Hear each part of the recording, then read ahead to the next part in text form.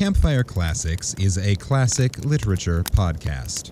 However, your hosts will occasionally use not-so-classy language and immature humor to describe very mature situations.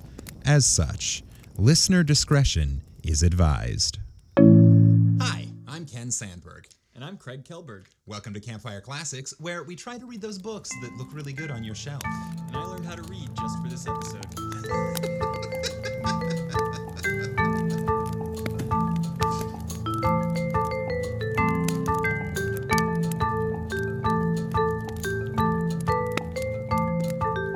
Which we all very much appreciate. I thank you for taking the time. So could you let our listeners know, because I'm sure most people aren't familiar, what method did you use for learning how to read so quickly? Hooked on Phonics. It worked for me. Did it really? Yeah, it worked great. See, I always found it difficult, Hooked on Phonics, because it's really good at helping you sound things out, but how did it deal with the letters that make sounds that don't make phonetic sense? Like when P sounds like an F. I haven't gotten there yet. All right. Today may be rough. Follow-up question. How do you spell phonics?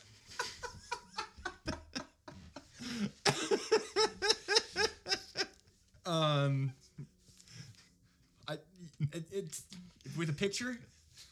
Got it. You learned how to read, not to write.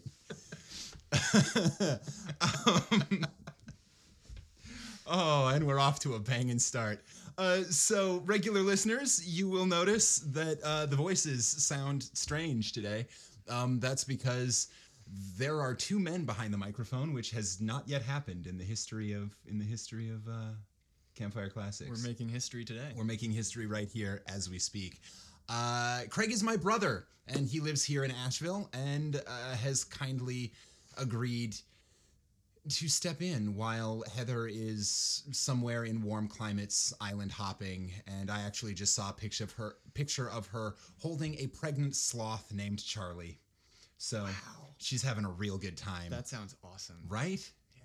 She could be here, but instead she's playing with sloths. Pregnant sloths. Pregnant sloths. Do you think they're slower when they're pregnant? At least probably moodier. I wonder what a cranky sloth is like.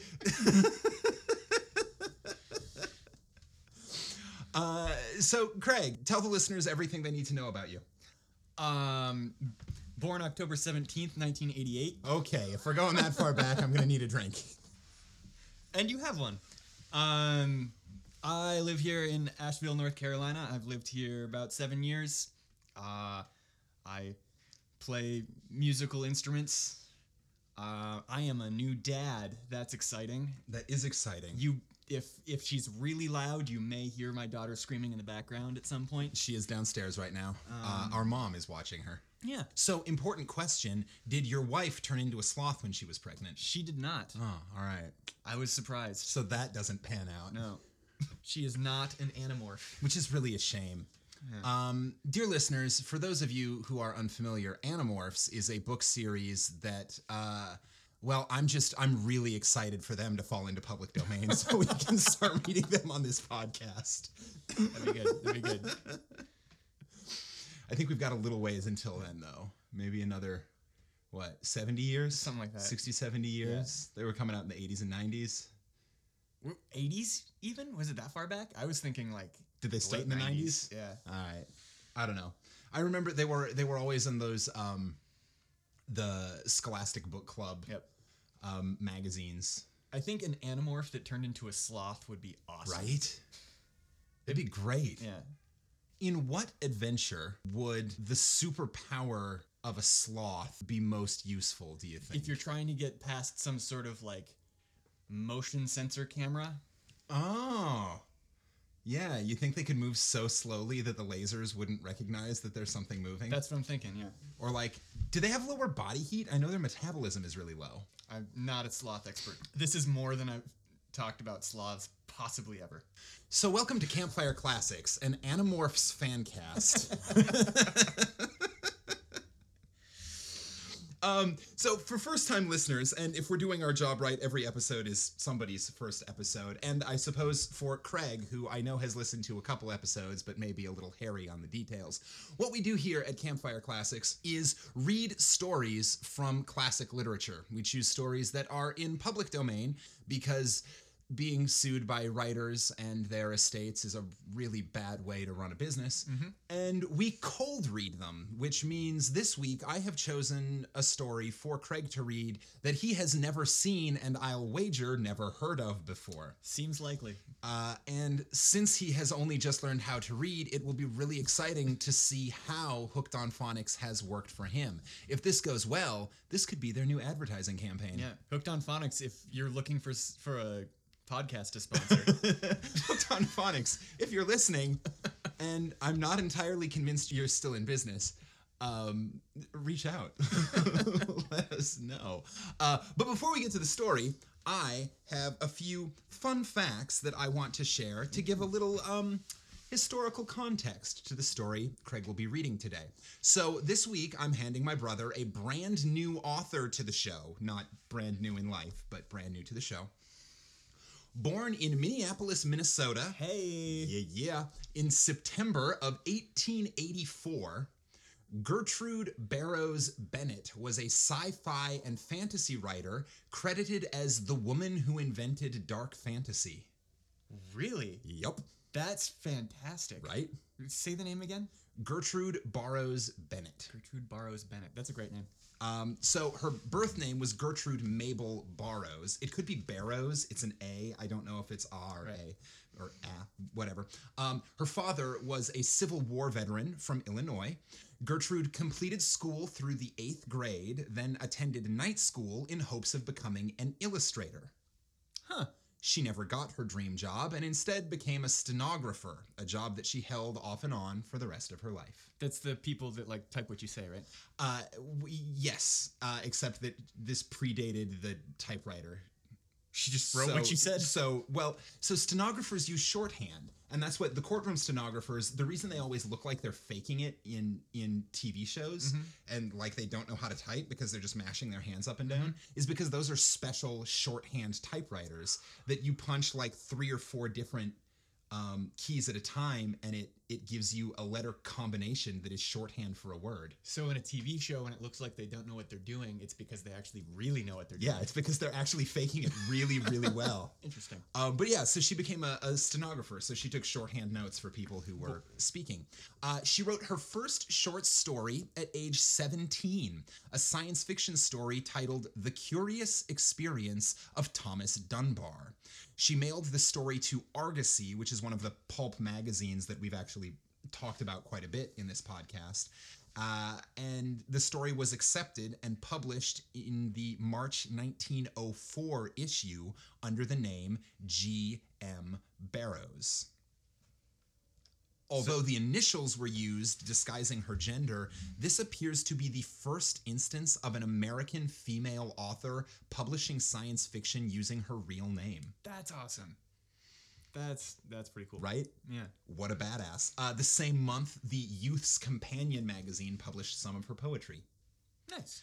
5 years later, in 1909, Barrows married Stuart Bennett, a British journalist and explorer, and they moved to Philadelphia.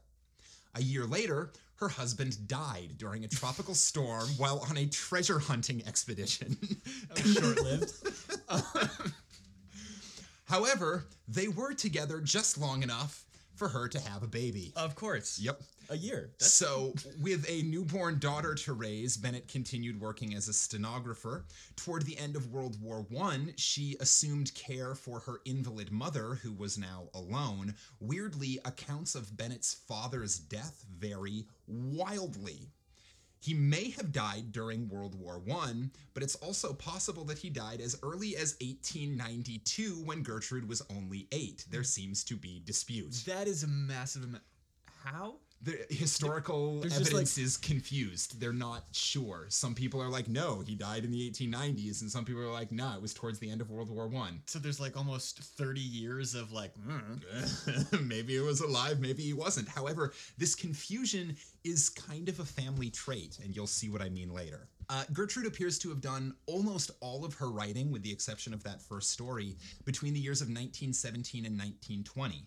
She was writing to support her daughter and her mother, getting them published in magazines and whatnot. And she stopped writing in 1920 when her mother died. Because she no longer had her mother to take care of. So anything published much after 1920 had been previously written but just went unpublished. In those 3 years, she published 5 novels and a bunch of short stories. Most of them were released in pulps and similar serialized magazines, often using the name Frances Stevens. Huh. Her writing had a noticeable influence on some of the darker sci-fi and fantasy authors to follow her, like A. Merritt and H.P. Lovecraft. One critic said she was the greatest and most important woman's voice in science fiction since Mary Shelley. Damn. Because Bennett was the first American woman to have her fantasy and science fiction widely published, she is considered a pioneering fantasy author. In the mid-1920s, Bennett placed her daughter in the care of friends and moved to California. She was estranged from her daughter, and because of that, for several years, researchers believed that Gertrude died in 1939. However, that is not true. It turns out that she didn't die until 1948. Jesus. Runs in the family? Runs in the family. That's weird. Being confused about death. Yeah. Anyway, this week you will be reading a short story by her, first published in All Story Weekly in 1918, called Behind the Curtain. Ooh. Let's get this fire started. Behind the Curtain by Frances Stevens, a.k.a. Gertrude Barrows Bennett. I guess she did borrow Bennett. Ooh. Ah. Nice. Except that then she kept it. But in fairness, it was just because Bennett died. So she kept the name. Yeah. He didn't need it back anymore. But she might not have kept the name. She stopped writing after 1920. I think her death certificate still had her Gertrude Okay. Barrows Bennett. Changing her name was probably more problematic then. Yeah, well, and throughout a lot of history, you had a lot more cachet as a widow than as either a single woman or a married woman. Right. Suddenly you had a little bit of authority. You were there taking care of your estate and blah, blah, blah. Right. That makes sense. I mean, it doesn't make sense, but it makes sense. Right. It was 9 o'clock when the bell rang, and descending the dimly lighted hall, I opened the front door, at first on the chain to be sure of my visitor. At first on the chain, as in kept the chain lock. Oh, got it. Right? Open the door so that with the chain open locked. it, look out to see who it is. Okay, hang on, close the door, undo the chain so Yep. you can open it all the way. Okay. Of course, those don't really work. If you kick hard enough, you can break them loose. Well, maybe the chains were stronger in 1918. 18, yes. At first on the chain, to be sure of my visitor. Seeing, as I had hoped, the face of our friend Ralph Quentin, I took off the chain, and he entered with a blast of sharp November air for company. I had to throw my weight upon the door to close it against the wind. That is a powerful wind. Yeah. As he removed his hat and cloak, he laughed good-humoredly. You're very cautious, Santalos. I thought you were about to demand a password before admitting me. Swordfish. Right? It's always swordfish. Always swordfish. It is well to be cautious, I retorted. This house stands somewhat alone, and thieves are everywhere. Uh-oh. This guy's super suspicious. Right? It would require a thief of considerable muscle to make off with some of your treasures. That stone tomb thing, for instance. She's got a tomb in her house. All right. It would require a thief of considerable muscle to make off with some of your treasures. That stone tomb thing, for instance. What do you call it? That's it, a stone tomb thing. Don't you have one? Right? Everyone's got one. I've got 3. The Beni Hassan sarcophagus? Beni Hassan? Benny Haas, I assume a name. Right, okay. Possibly the person who discovered it. Hang on, I'll see if this is a real name. Ah, not a person. An ancient Egyptian cemetery, so probably Beni Hassan. Yep. Yeah, it's an archaeological site and ancient Egyptian cemetery. Right, because her husband was a treasure hunter. That stone tomb thing, for instance. What do you call it? The Beni Hassan sarcophagus. Yes, but what of the gilded inner case? And what of the woman it contains? A thief of judgment and intelligence might covet that treasure and strive to deprive me of it. Don't you agree? You still got a body in the sarcophagus, dude? Different times, I guess. He only laughed again and counterfeited a shudder.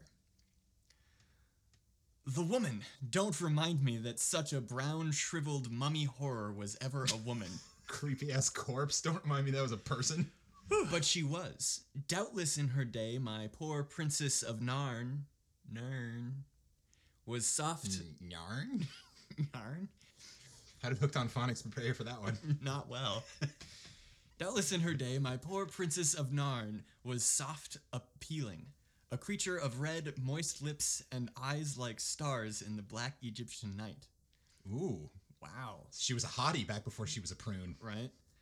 The songstress of the house, she was called, ere she became the Tanazim, the Osirian. Osirian?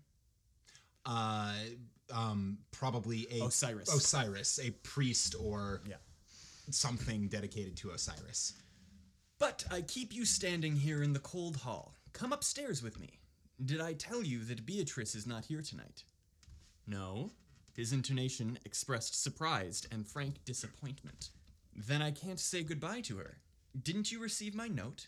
I'm to take Sanderson's place as manager of the sales department in Chicago, and I'm off tomorrow morning.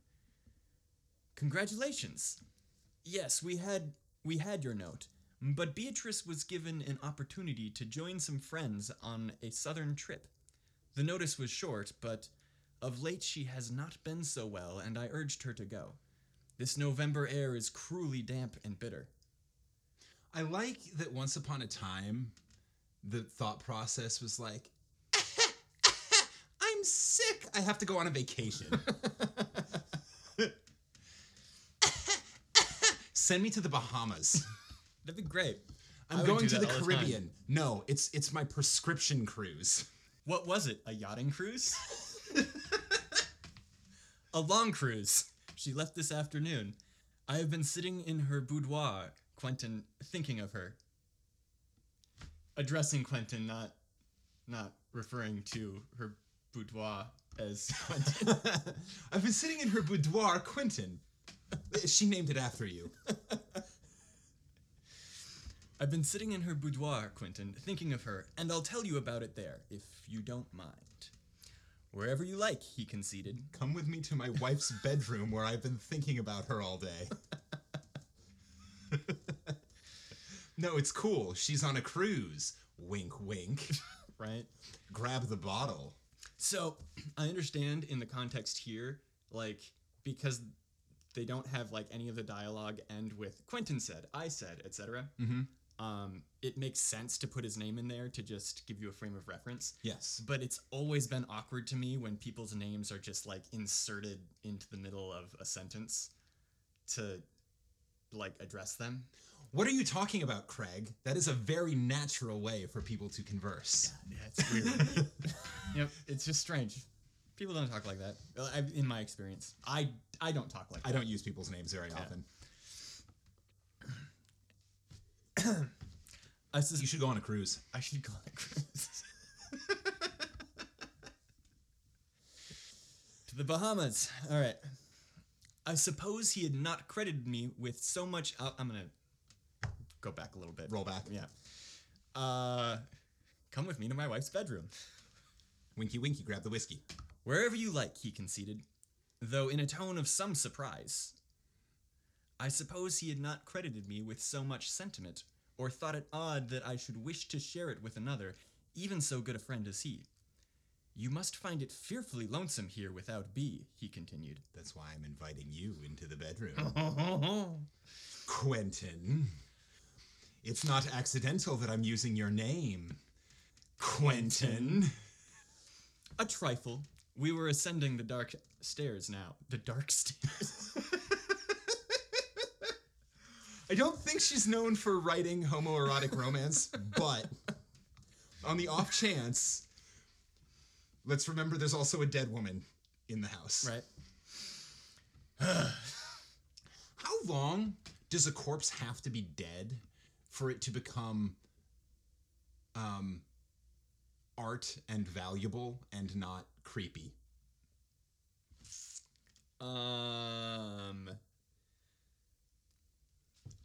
I don't think there is such a time. For me. Fair enough. But like, you've been to museums, you've been to the Egyptology department, you've seen a mummy. And I think it's weird. Okay. All right, cool. On a similar note, if you were at a swimming pool and there was a dead body in it, you'd get out of the pool. I know where this is going. However, you'll go in the ocean knowing that there are dead bodies in the ocean, which means there is a ratio of water to dead body that we as people are comfortable with. Absolutely. What do you think that ratio is? 10-1. So it doesn't even have to be a very big pool for you to be cool with swimming with a dead body. Yeah. Like, really, it doesn't have to be very big. No, most pools would. Most pools. I've been in some decent-sized bathtubs. Yeah, like a hot tub. All right. So like anything bigger than a hot tub is or anything smaller than a hot tub is no good. But like a 6-seater hot tub, you'd be cool sharing that with. How long have they been dead? And how did they die? It was murder, and you killed them 3 minutes ago. Yeah, probably. Okay. That seems fine. It was murder, and the other person in the hot tub killed them 3 minutes ago. Why did they kill them? You know what? Probably not cool with it. Disclaimer, I'm not cool with any of that. Don't kill people. Fair. We were ascending the dark stairs now. After tonight, however, things will be quite different. Do you know that I have sold the house? No. Why, you are full of astonishments, old chap. Found a better place with more space for your tear jars and tombstones? He meant, I assumed, a witty reference to my collection of Coptic and Egyptian treasures, well and dearly bought, but so much trash to a man of Quentin's youth and temperament. Coptic? Tear jars? Coptic, I'm guessing, refers to a civilization similar to ancient Egyptian, but let's find out. Coptic, the language of the Copts, which represent the final stage of ancient Egyptian. Okay. So, yes, Coptic and Egyptian. Basically, Egyptian and late Egyptian. Redundant. Cool. I opened the door to my wife's boudoir. And it's just a funny word. It is, and I love how much it's being used. All right. I think it hasn't actually been used that much. I think I just keep repeating the lines. I opened the door to my wife's boudoir, and it was pleasant to pass into such rosy light and warmth out of the stern, dark cold of the hall. Yet it was an old house, full of unexpected draughts. Even here, there was a draught so strong that a heavy velour curtain at the far side of the room continually rippled and billowed out like a loose rose-colored sail. Never far enough, though, to show what was behind it. Uh-oh. That's probably not important. Probably not. I'm just thinking. I mean, based primarily on the title of the story. And the fact that there's a mummy in his house, also probably not important. Probably not important. Yeah. They're just red herrings. Yeah. Mm-hmm. All right. My friend settled... The title was a red herring. I kind of want to write that story now. Where it's just like, nothing happens. Yeah. But... It'd be like if Shakespeare had titled Titus Andronicus, "Nobody dies in this play." or family friendly. A Tale of Four Cities. Just want to keep them guessing on the edge of their seat. yeah. Once you've established what the first two are, you want to keep them engaged. Right, they're waiting for the... Waiting for the next two, Yep. because otherwise, like, why do you keep reading once you know what the two cities are? Quick aside that can be deleted later if it's unimportant. All this can be deleted later if it's not important. One of my favorite Third Rock from the Sun bits is at the start of one of the episodes. Dick is like reading a book and he like opens the page and he's like, "It's the best of times. It was the worst of times."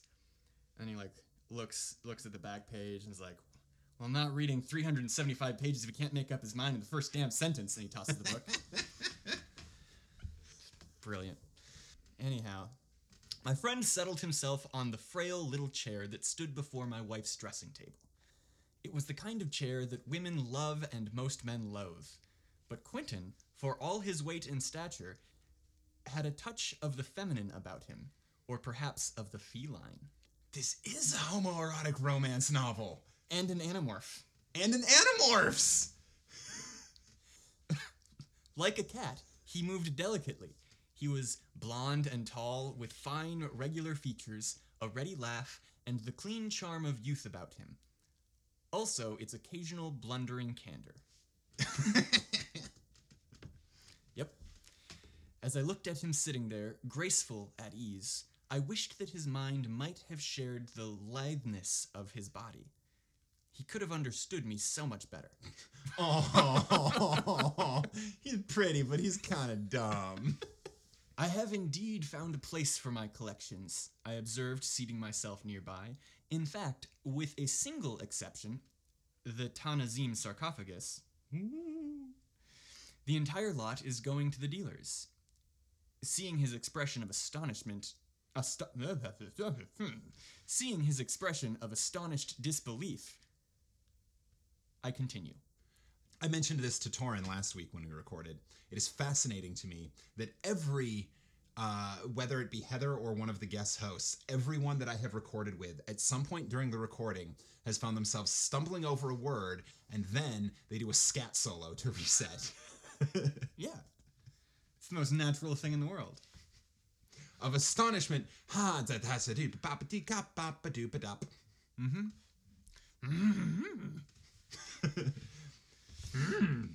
Scatman Yoda, I am. Squabby-doo shebab. Trouble reading I have. I continued. The truth is, my dear Quentin, that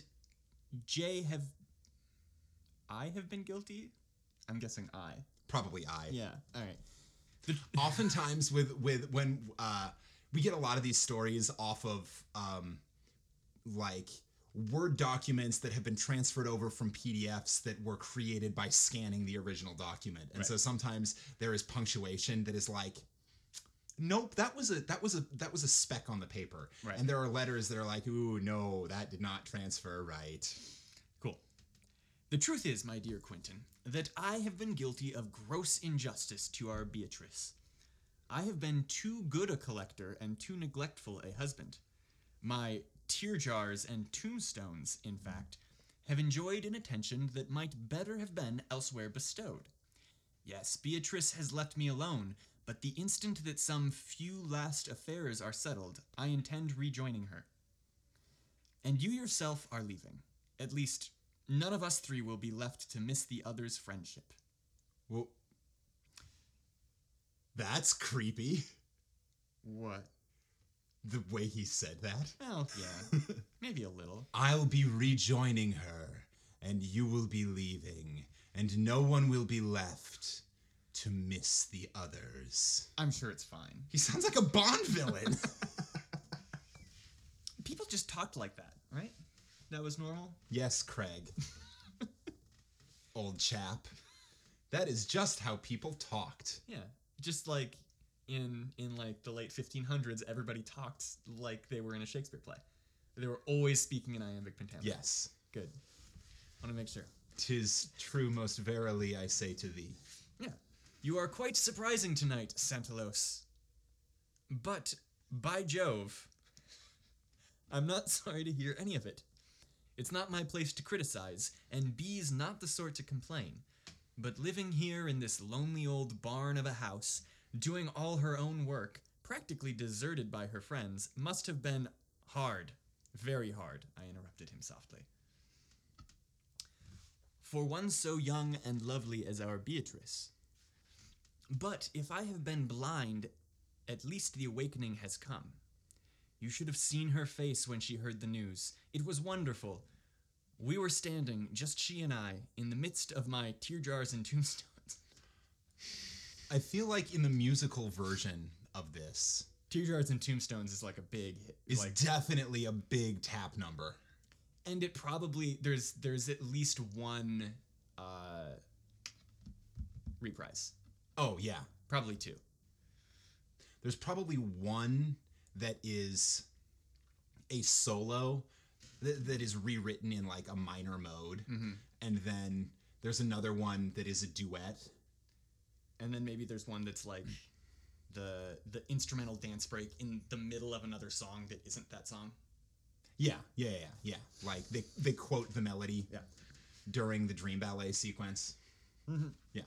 It just occurred to me, she didn't get sick and go on a cruise. She got sick and moved. They're selling the house and all. They're selling the house. Yeah. Yeah. Like it wasn't, I need to go on vacation. It was, let's leave and never come back. I'm going on a cruise. When will you be back? Nope. Never. Do you think she knows she's on a cruise? Or do you think she got cruised? I don't know. Maybe she's in the sarcophagus or a tear jar. I would be disappointed if she is in the sarcophagus, unless the sarcophagus is no longer there. Only because I always like it when characters technically speak the truth. Oh, yeah. And if she's in the sarcophagus, fine, so long as it's on a ship. Right. Although I suppose metaphorically, if she is in the sarcophagus and dead, she could be taking a cruise to the other side. Yeah, it'd be hard to work that in smoothly. Yeah. That's probably not what's going on. I don't think she's in the sarcophagus. Taking the ferry across the river Styx. Right. It was wonderful. We were standing, just she and I, in the midst of my tear jars and tombstones. My chamber of horrors, she named it. You are so apt at amusing phrases, both of you. We stood beside the great stone sarcophagus from the necropolis of Beni Hassan. Across the trestles beneath it lay the gilded inner case wherein Ta-Nazim, the Osirian, had slept out so many centuries. You know its appearance?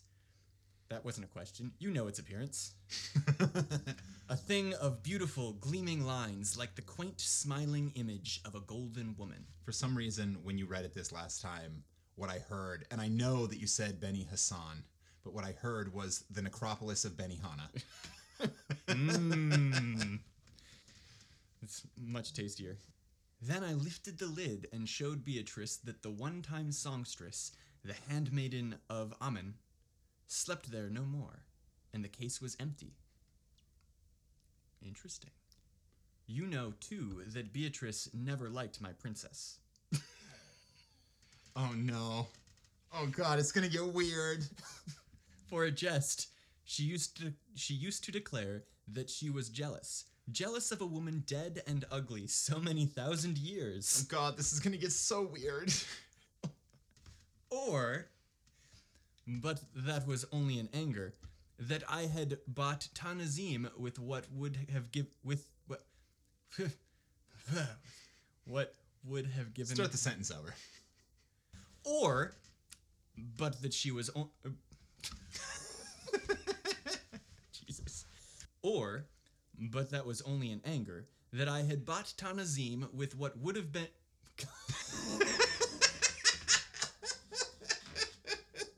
These are not hard words. It's okay. I will say Hooked on Phonics has worked pretty well so far. And you've even come across words like chat, which don't phonetically make sense. Yeah. All right. I think chain was in the second sentence. Mm-hmm. Or, but that was only in anger, that I had bought Ta-Nazim with wood. Jesus Christ. Struggle your way to the end and then take it from the beginning. All right. Or, but that was only in anger, that I had bought Tanazim with what would have given her, Beatrice, all the pleasure she lacked in life. Oh, she was not too patient to reproach me, Quentin, but only in anger and hot blood. She got angry at his spending habits. And then yelled about, "You love that dead lady more than me!" Yep. Well, sounds like he learned. So I showed her the empty case, and I said, "Beloved wife, never again need you be jealous of Tanazim." Oh God, it's gonna get so weird. All that is in this room, save her and her belongings, I have sold, but her I could not bear to sell. That which I love, no man else shall share or own, so I have destroyed her. All right? This guy seems really, really stable. Right? I have rent her body to brown, aromatic shreds. I have burned her. It is as if she had never been.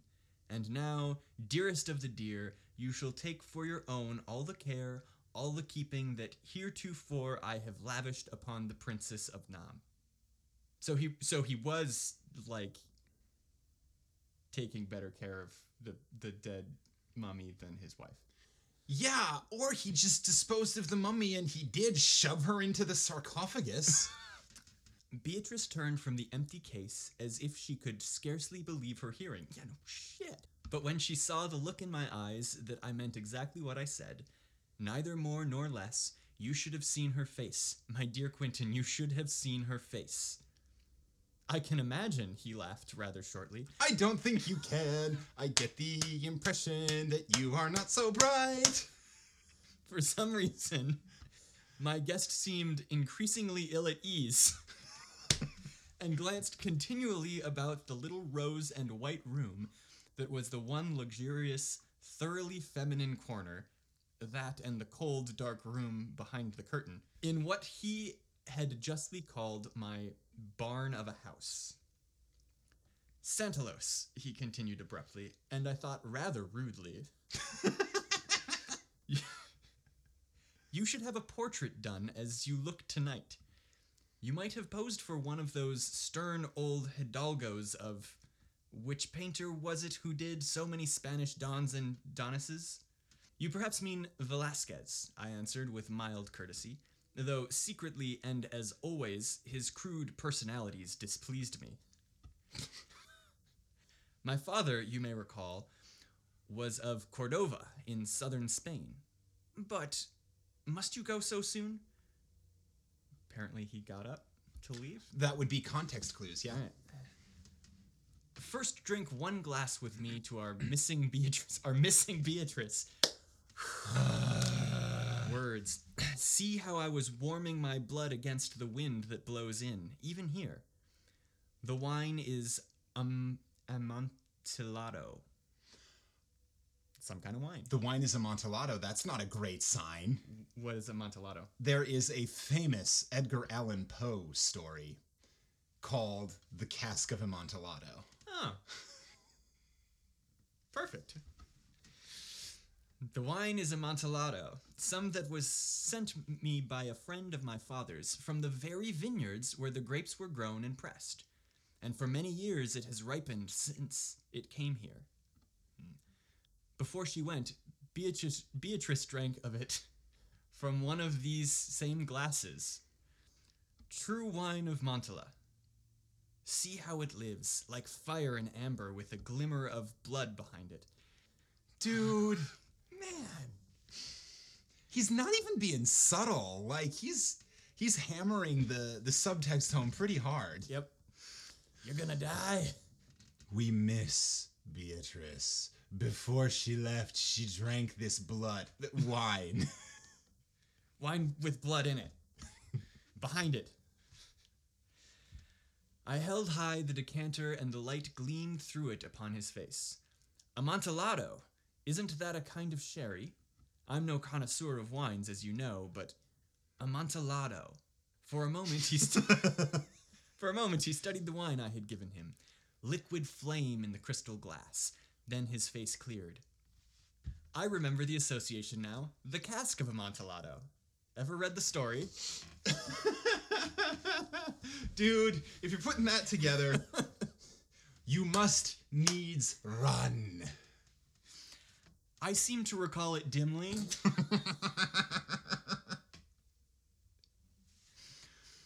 Horrible, fascinating sort of a yarn. A fellow takes his trustful friend down into the cellars to sample some wine, traps him, and walls him up in...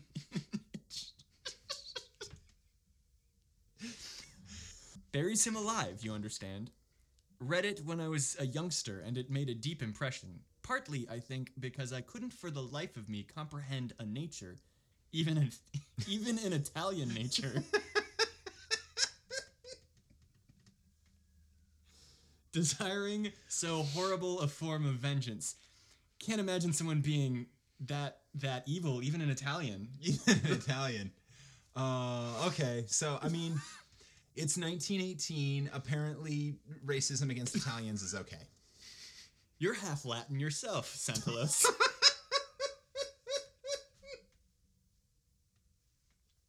Can you elucidate? I'm not sure if I'm pronouncing that correctly. I assume it means, can you elaborate? Elucidate. Make something clear. Explain. Okay, so basically, I can't imagine someone being so terrible even in Italian. Can you elaborate? You're Italian? Response. I doubt if you would ever understand, I responded slowly. No, dude, leave!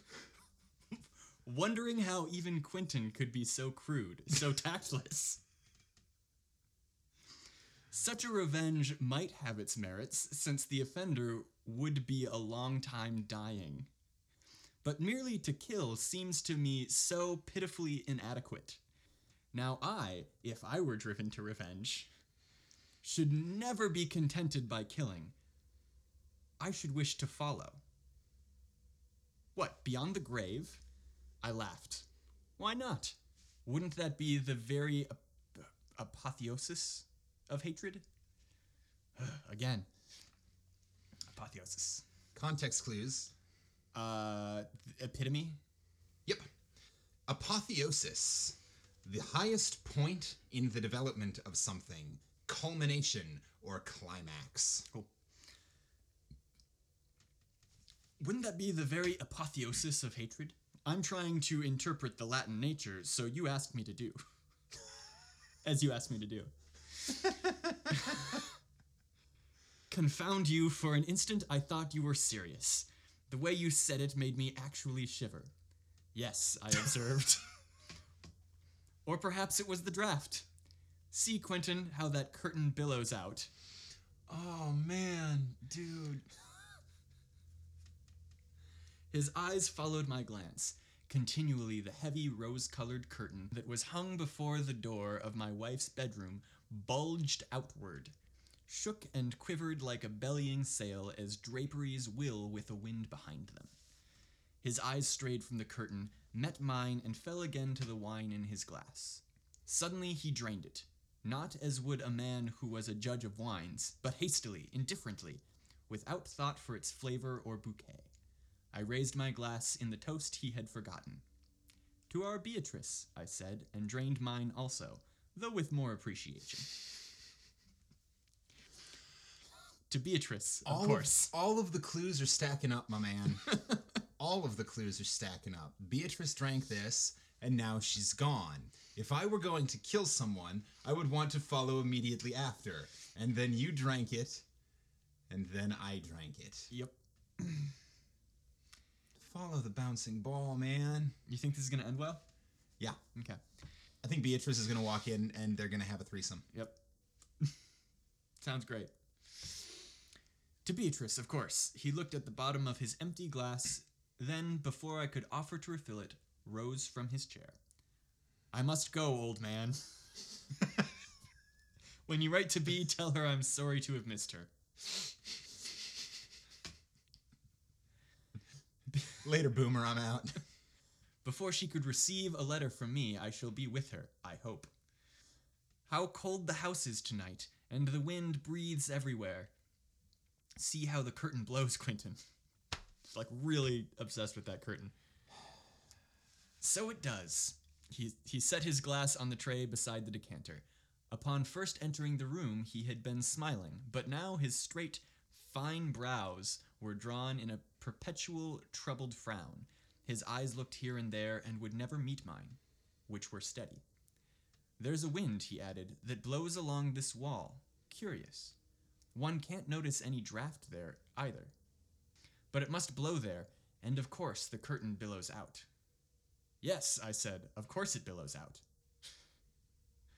Or is there another door behind that curtain? I feel like You're getting beaten over the head with the curtain? those people at the movie theater in a horror movie who are just going like, "Don't go downstairs. Don't go downstairs." The He went old down- man said, "Don't go in the basement," and he was weird and only had one eye. But he knew your name. Why are you going in the basement? And he laughed creepily when he said it. Yeah. The little kid who worked at the gas station.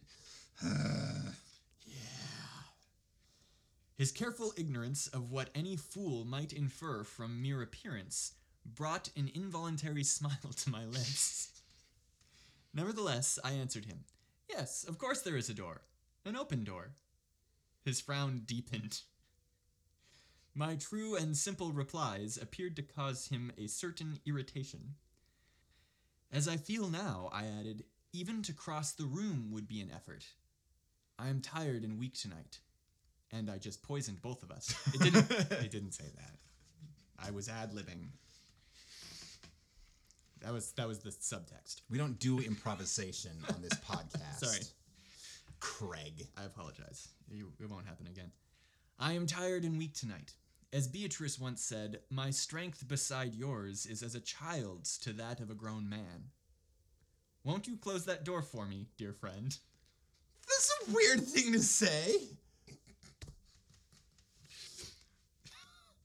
Why, yes, I will. Don't. I didn't know you were ill. If that's the case, you shouldn't be alone in this empty house. Shall I stay with you for a while? As he spoke, he walked across the room. His hand was on the curtain, but before it could be drawn aside, my voice checked him. "Quentin," I said, "are even you quite strong enough to close that door?" This dude says such creepy, cryptic shit. I kind of hope nothing is wrong. I really hope he's just a weird, creepy dude. It's just all psychological. Yeah. Looking back at me, chin on shoulder, his face appeared scarcely familiar, so drawn was it in lines of bewilderment and half-suspicion. "What do you mean? You are very odd tonight. Is the door so heavy, then? What door is it?" I made no reply. As if against their owner's will, his eyes fled from mine.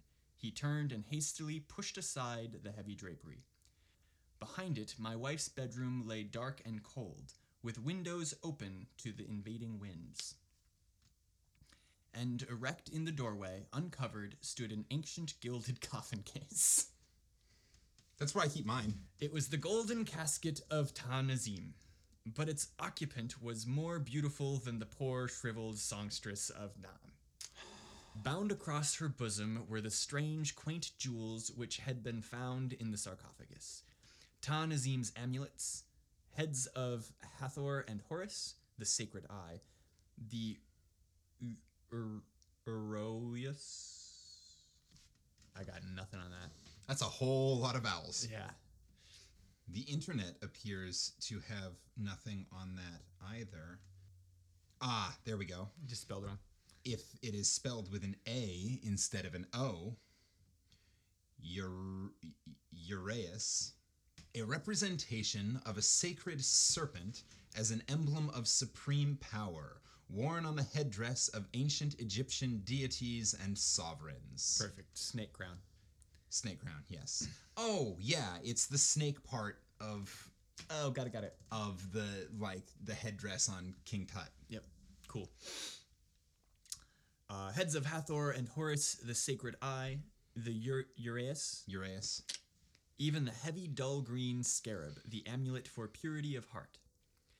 There they rested upon the bosom of her who had been mistress of my house, now Beatrice the Osirian. Beneath them, her white, stiff body was enwrapped in the same crackling, dry, brown linen bands, impregnated with the gums and resins of embalmers dead these many thousand years, which had been about the body of Tanazim. It got weird. Yeah. Above the white translucence of her brow appeared the winged disc, emblem of Ra. The twining golden bodies of its supporting uraei, plural of Uraeus. Yeah, presumably. Its cobras of Egypt were lost in the dusk of her hair, whose soft fineness yet lived and would live so much longer than the flesh of any of us three. Yes, I had kept my word and given to Beatrice all that had been Tanazim's, even to the sarcophagus itself, for in my will it was written that she be placed in it for final burial. Like the fool he was, Quentin stood there, staring at the unclosed, frozen eyes of my Beatrice, and his. We still don't know what Quentin did. Right. I mean, she was sick. Maybe she just died. That seems unlikely. It seems unlikely. I'm trying to give. That seems unlikely. Oh wait, no. Quentin's the friend. Quentin's the friend. Right, Yes. sorry. We still don't know what Quentin did. What do you mean? Our narrator, Solanus or Santaris or whatever the hell. Santalos, I think. Santalos, that's it. Has poisoned Quentin. Oh yeah. Just like he poisoned his wife Presumably. and himself. Uh-huh. Presumably. We still don't know what Quentin did. What is he taking revenge for? Oh, right. Leaving? Well, except his friend isn't moving. He's moving. No, his friend's moving to Chicago. That's why. He came over. Oh, yeah, that's right. That's right. Hey, quick, before you go, could you drink this bottle of bleach? All right. Like the fool he was, Quentin stood there, staring at the unclosed, frozen eyes of my Beatrice and his. I don't understand what that means. That's what Quentin did. Of my Beatrice. And his. And his. Of my Beatrice and his. Got it. His Beatrice.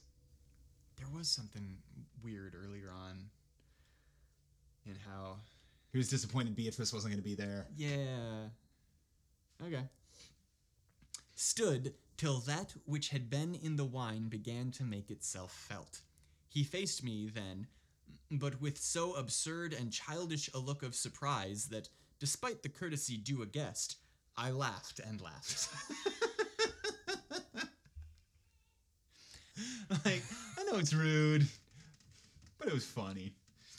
I, too, felt warning throes, but to me the pain was no more than a gauge, a measure of his suffering stimulus, to point the phrases in which I told him all I knew and had guessed of him and Beatrice, and thus drive home the jest. But I had never thought that a man of Quentin's youth and strength could die so easily. Beatrice, frail though she was, had taken longer to die. He could not even cross the room to stop my laughter, but at the first step stumbled, fell, and in a very little while lay at the foot of the gilded case. After all, he was not so strong as I. Beatrice had seen. Her still cold eyes saw all. How he lay there, his fine, lithe body contorted, worthless for any use, till its substance should have been cast again in the melting pot of dissolution, while I, who had drunk of the same draught, suffered the same pangs, yet stood and found breath for mockery. So I poured myself another glass of that good Cordovan wine, and I raised it to both of them and drained it, laughing. "Quentin," I cried, "you asked what door, though your thought was that you had passed that way before, and feared that I guessed your knowledge. But there are doors and doors, dear, charming friend, and one that is heavier than any other. Close it if you can. Close it now in my face, who otherwise will follow even whither you have gone. The heavy, heavy door of the Osiris, keeper of the house of death. Thus I dreamed of doing and speaking. Thus I dreamed of doing and speaking?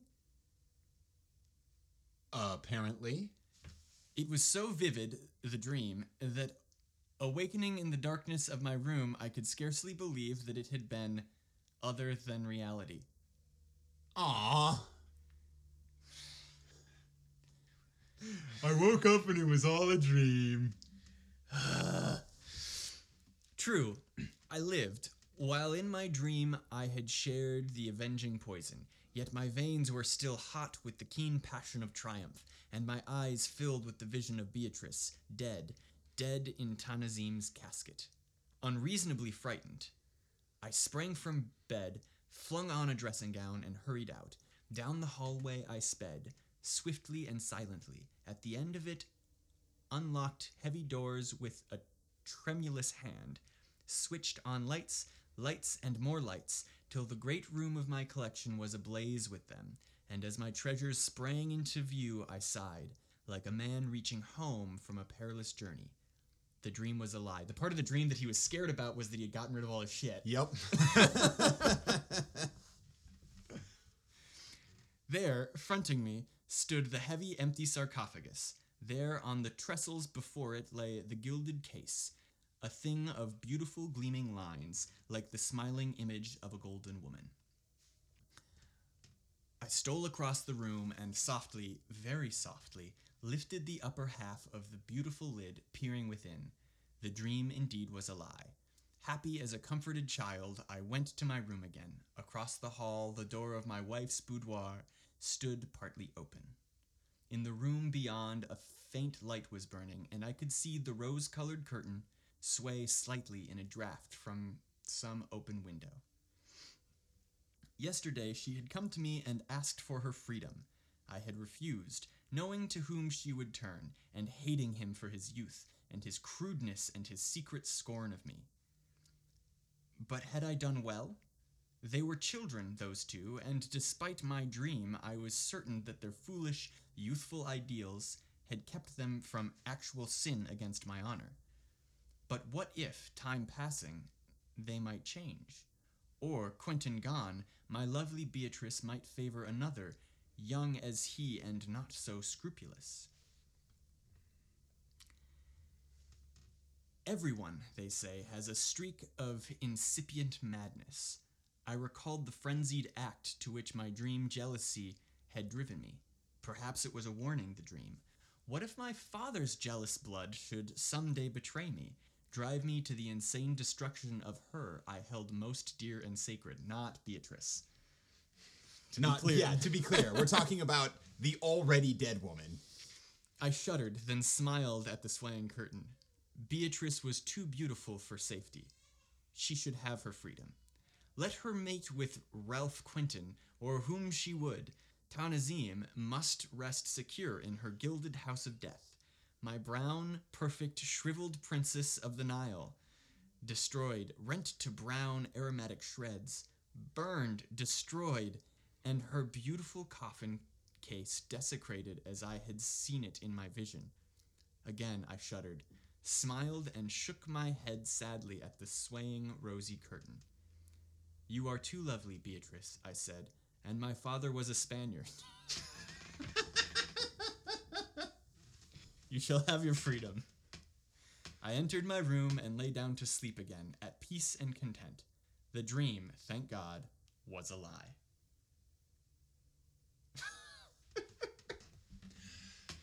The end. Woo! That was a ride. That was weird. That was a very strange ending. Yeah. Listener, I don't know if you can hear, but there is a very unhappy baby downstairs. And I, for one, completely understand. I hate it when the twist ending is it was all a dream. Right? That's awful. Although I wonder if this was an original ending when she wrote it. Yeah, it might. I mean, it's become kind of a cliche. But, Yeah. But it might not have been. Certainly, I think certainly. But regardless, his reaction to it being a dream was pretty creepy. Oh, well, he's still messed up. Yeah, he's a wicked, twisted dude. Yeah. I think it's a 4-person musical. The dead princess, the dead wife, and the two friends. And the 2 guys, yeah. Yeah. I think it's a 4-person musical. Okay. Yeah, we could do that. And I think Tanazim has like her entire backstory is fleshed out, and like the other 3 play whatever Minor roles in like servants in her court in the flashback. Yeah. Yeah. Maybe it's just a ballet. Behind the curtain, the ballet. Whether musical or ballet, lots of dancing. Definitely lots of dancing. Yeah. Lots of dancing. And nothing, the set is made entirely of jars full of tears. And it can't even just be jars full of water. Right. You need to have an entire team of interns whose job it is to cry into jars. Yeah. That seems problematic. What do you think, listener? Did you enjoy that one? Yeah, it was really good. I rarely get such immediate feedback. It's really nice to hear. I'm so glad you enjoyed it. If you were to become an animorph, what animal would you change into? Inquiring minds want to know. Any other thoughts on this one? I liked it. I mean, like, issues with the whole "it's a dream" ending. But Good writing. yeah, Well done. It's well written. I want to read more of her stuff. Apparently, she has one book that is thought to be at least one of the first dystopian future novels that takes place in like Philadelphia in 2180. Oh, that's awesome. Yeah. That's really cool. Uh-huh. I'll have to check that out. Yeah. Great. Well, listeners, as you know, the way I like to end these episodes is by giving a sort of secret passcode so that people who have made it this far in the episode can reach out and email or message us. You can email us at 5050artsproduction@gmail.com. 5050 Arts Production Company is the umbrella company that produces this podcast. And on social media, Instagram, Facebook, Twitter, we're on all of those things, and you just find us by looking for Campfire Classics. But yeah, shoot us a message, and somewhere in either the body of the message or as the subject of the email, I forgot that word for a minute, subject, it was difficult, or as the subject of the email, send us the secret passcode, which this week is Pregnant Sloth. Perfect. Parting thoughts? Nope. All right. So thank you, Hooked on Phonics, for sponsoring this week's episode of Campfire Classics. You're really doing good work out there. And until next week, this has been Campfire Classics, where we try to read those books that look really good on your shelf.